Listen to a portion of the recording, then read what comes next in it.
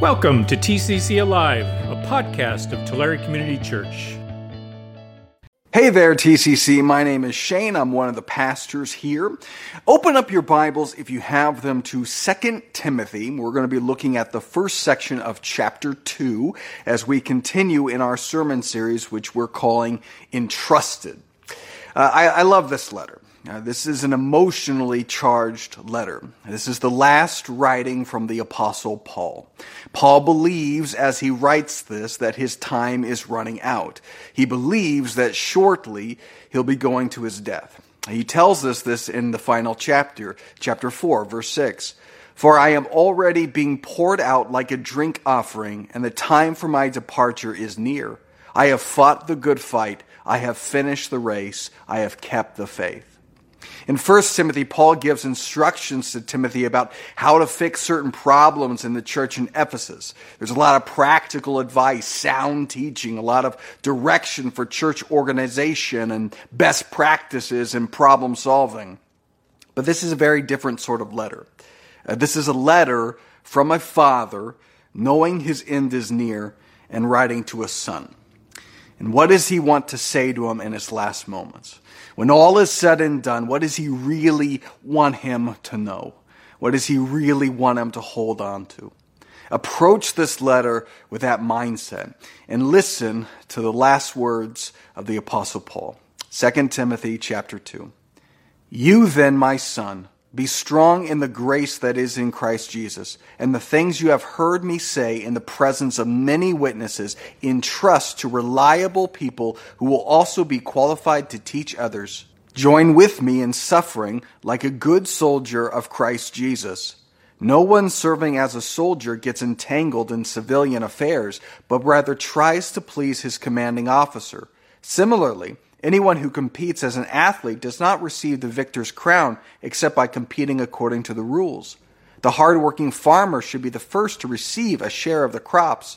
Reflect on what I am saying, for the Lord will give you insight into all of this. Remember Jesus Christ, raised from the dead, descended from David.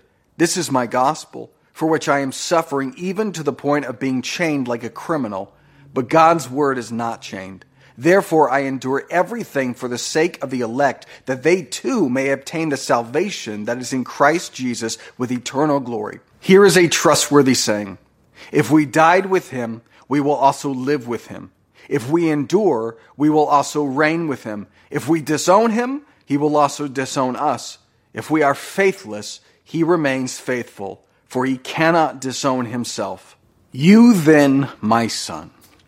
This is a spiritual father talking to a spiritual son. The Apostle Paul is about to go the way of all men. He's about to pass on from this world. And Paul is a giant of the faith. Most of the books from our New Testament are written by Paul. And by the Spirit of God, Paul was powerful in word and deed. He performed amazing miracles. He raised a man from the dead even. And he was the chief minister to the Gentiles, to people like us, and a missionary, and planted all of these churches, a giant of the faith. How is Timothy going to do this without Paul? You can imagine that that's how Timothy is feeling. You can imagine that Paul is worried for him like any father would be. Worried, concerned. What's going to happen when I'm gone? What's going to happen with Timothy? How is he going to handle this? What's going to happen with my ministry? What's going to happen to the churches? They're so frail. They're so weak. We read in all these letters about all of these problems in the churches, serious problems, sin, disorder, dysfunction. What's going to happen to them without Paul's steady hand to guide them? Well, they'd be like sheep without a shepherd, wouldn't they? That'd be a natural thought, wouldn't it? That'd be a human sentiment, a natural feeling. And I think you see this on Paul's mind. I think you see it in Paul's writing here because of what he points us to. We saw this last week, chapter 1, verse 3. I thank God whom I serve as my ancestors did.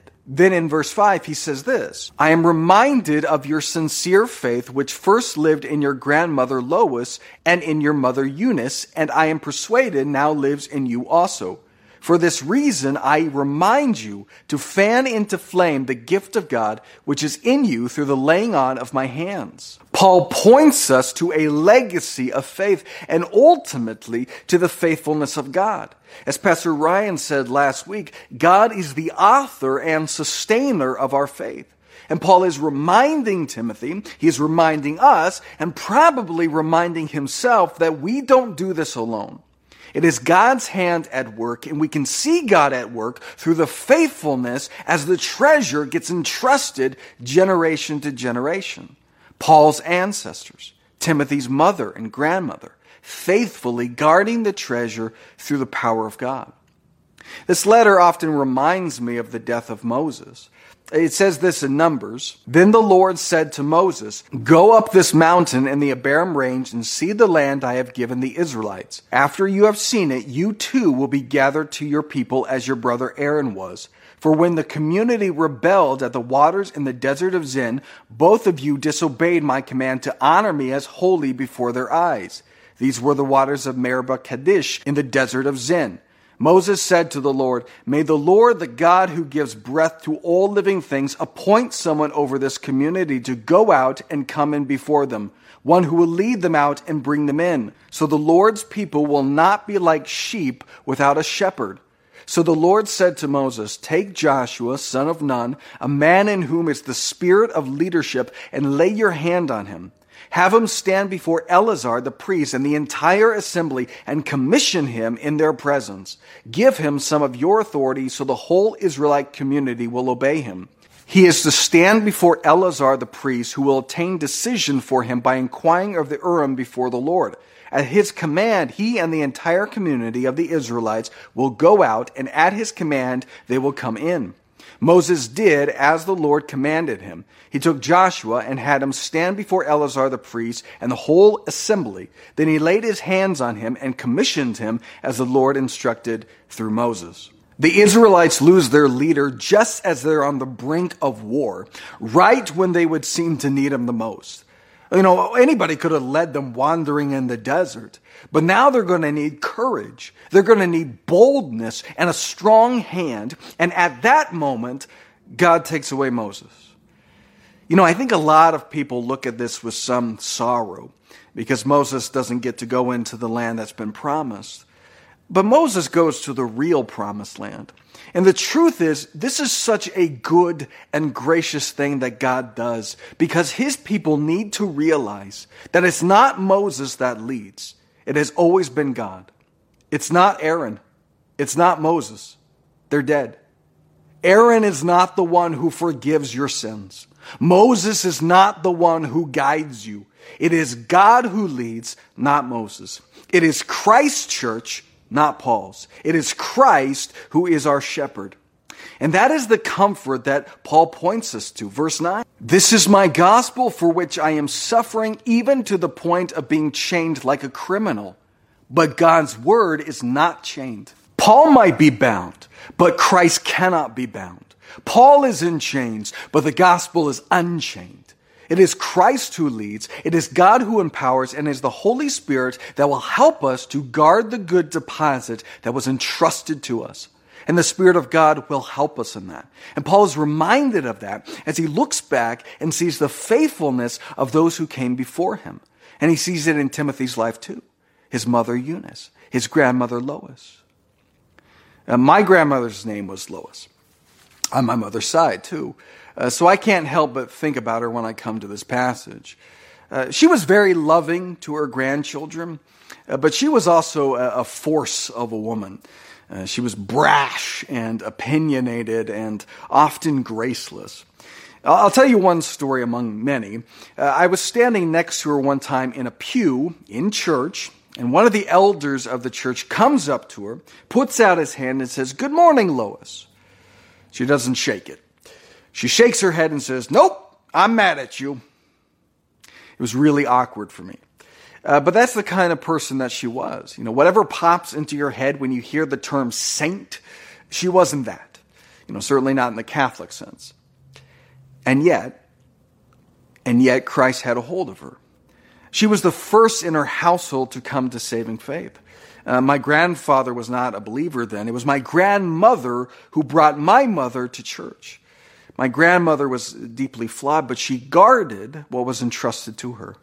And from that, you can trace a line to my faith, to my mother's faith, to my uncle's faith, to my aunt's faith, to my cousin's faith, to my grandfather's faith too. Because she guarded what was entrusted. And the same thing is true for you too. Someone told you about Jesus. Even if you came to saving faith just from reading the Bible, that is still due to the faithfulness of others. Jesus didn't write the Bible. His followers did. And there again, you see how this plays out. It is by God's power and His Spirit that His sovereign hand works through the faithfulness of His people. By faith, they wrote these words down. By faith, people copied it and copied it. By faith, they traveled to distant lands to spread these words. By faith, they translated it into languages you can understand, even at great personal risk. Oh, see yourself in the legacy of faith. You are here because of the faithfulness of those who came before you. From Paul to Timothy to you. And a whole host of people who guarded what was entrusted to them. Some of them were giants of the faith, but others were people like my grandmother. People you'll never read about in history books. People who were faithful with only a little, maybe just a small thing. But it meant salvation for you. And that should fill us with gratitude. But also with boldness and determination. Paul gives this instruction to Timothy in verse 2. And the things you have heard me say in the presence of many witnesses, entrust to reliable people who will also be qualified to teach others. Look at all these people who came before you, who guarded the treasure and passed it on to you. Pass it on. Pass it on.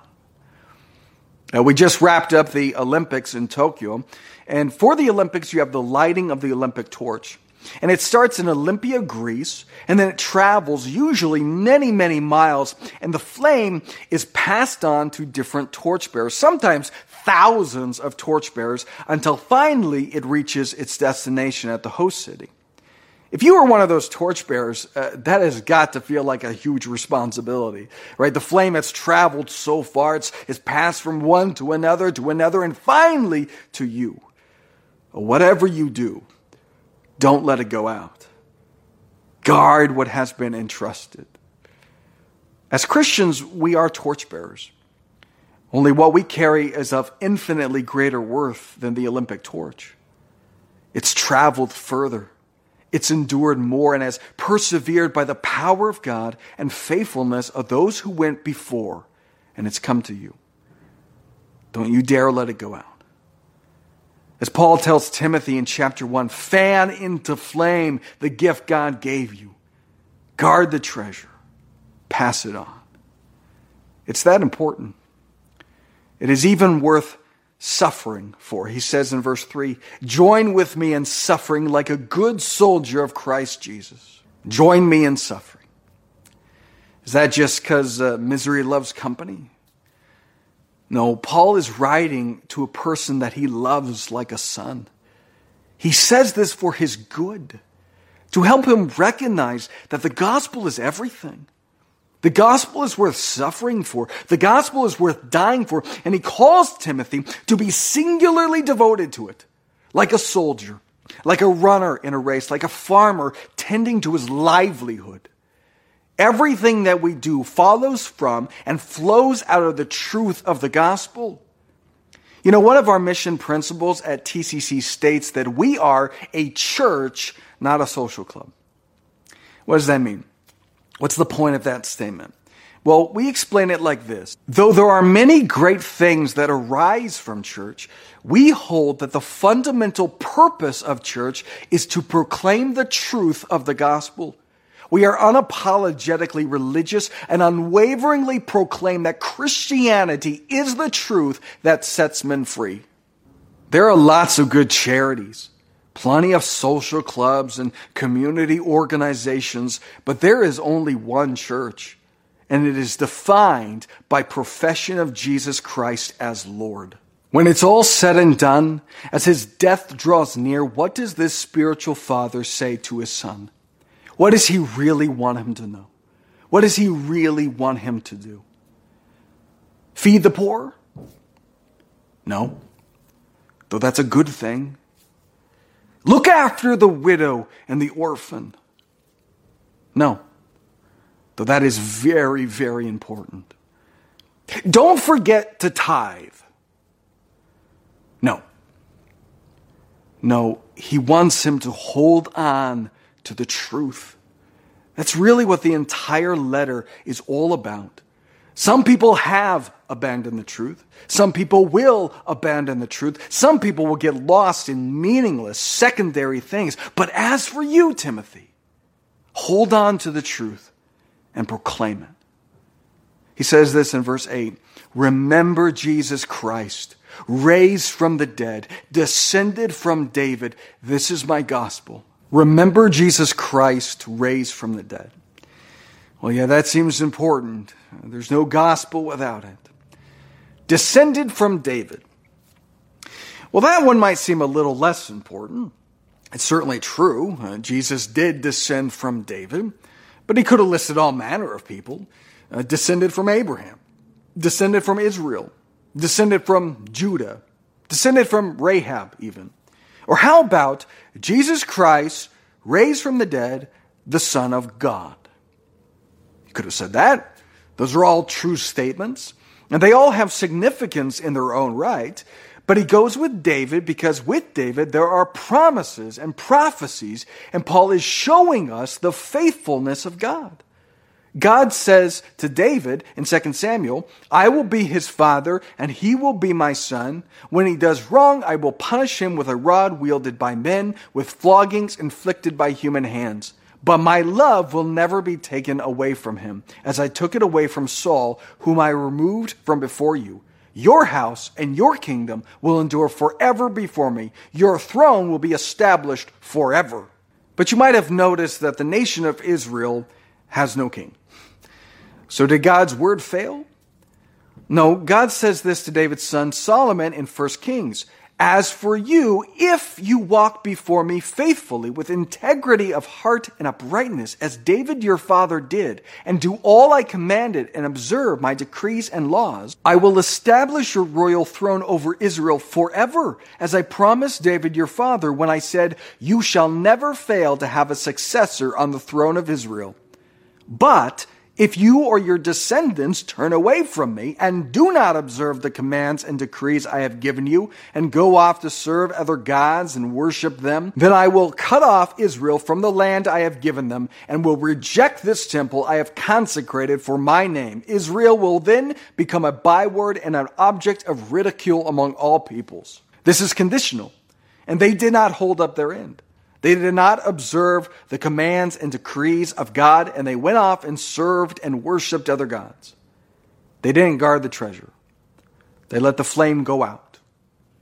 They disowned him, and so God disowned them. As Paul says in verse 12, if we endure, we will also reign with him. If we disown him, he will also disown us. And that is what happens in the line of David. And yet, we have these words, verse 13. If we are faithless, he remains faithful, for he cannot disown himself. And we see that through the line of David. They didn't keep their pledge. They didn't keep their promise, but God does. Jeremiah says this, the days are coming, declares the Lord, when I will raise up for David a righteous branch, a king who will reign wisely and do what is just and right in the land. In his days, Judah will be saved and Israel will live in safety. This is the name by which he will be called, the Lord, our righteous Savior. Jesus descends from David, from the line of David, from the line of kings, and he comes as a king and establishes his kingdom that will endure for all times and his throne where he reigns forever. God kept his promise even when we didn't. God was faithful even when we were faithless. Jesus Christ, raised from the dead, descended from David.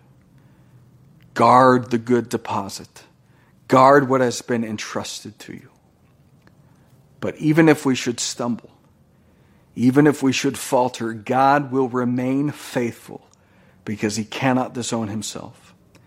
Listen to these words from Ezekiel. I dispersed them among the nations, and they were scattered through the countries. I judged them according to their conduct and their actions. And wherever they went among the nations, they profaned my holy name. For it was said of them, these are the Lord's people, and yet they had to leave his land. I had concern for my holy name, which the people of Israel profaned among the nations where they had gone. Therefore, say to the Israelites, this is what the sovereign Lord says. It is not for your sake, people of Israel, that I am going to do these things, but for the sake of my holy name, which you have profaned among the nations where you have gone. I will show the holiness of my great name, which has been profaned among the nations, the name you have profaned among them. Then the nations will know that I am the Lord, declares the sovereign Lord, when I am proved holy through you before their eyes. If we are faithless, he remains faithful, for he cannot disown himself. And we take comfort in the sovereignty of God, that even if we fail, God will not, for his own sake, if for no other reason. You know, Paul warns us in this letter in chapter 4 that a time will come when people will not put up with sound doctrine. But as for us, stand firm in the truth. Some people have abandoned the truth. Some people will abandon the truth. Some people will get lost in meaningless secondary things. But as for us, hold on to the truth and proclaim it and pass it on. Don't let the light go out on your watch. In the temple and in the tabernacle, there was the lamp. And God commands this about it in Leviticus. And the Lord spoke to Moses, saying, command the children of Israel that they bring to you pure olive oil beaten for the lamp to cause the lamps to burn continually.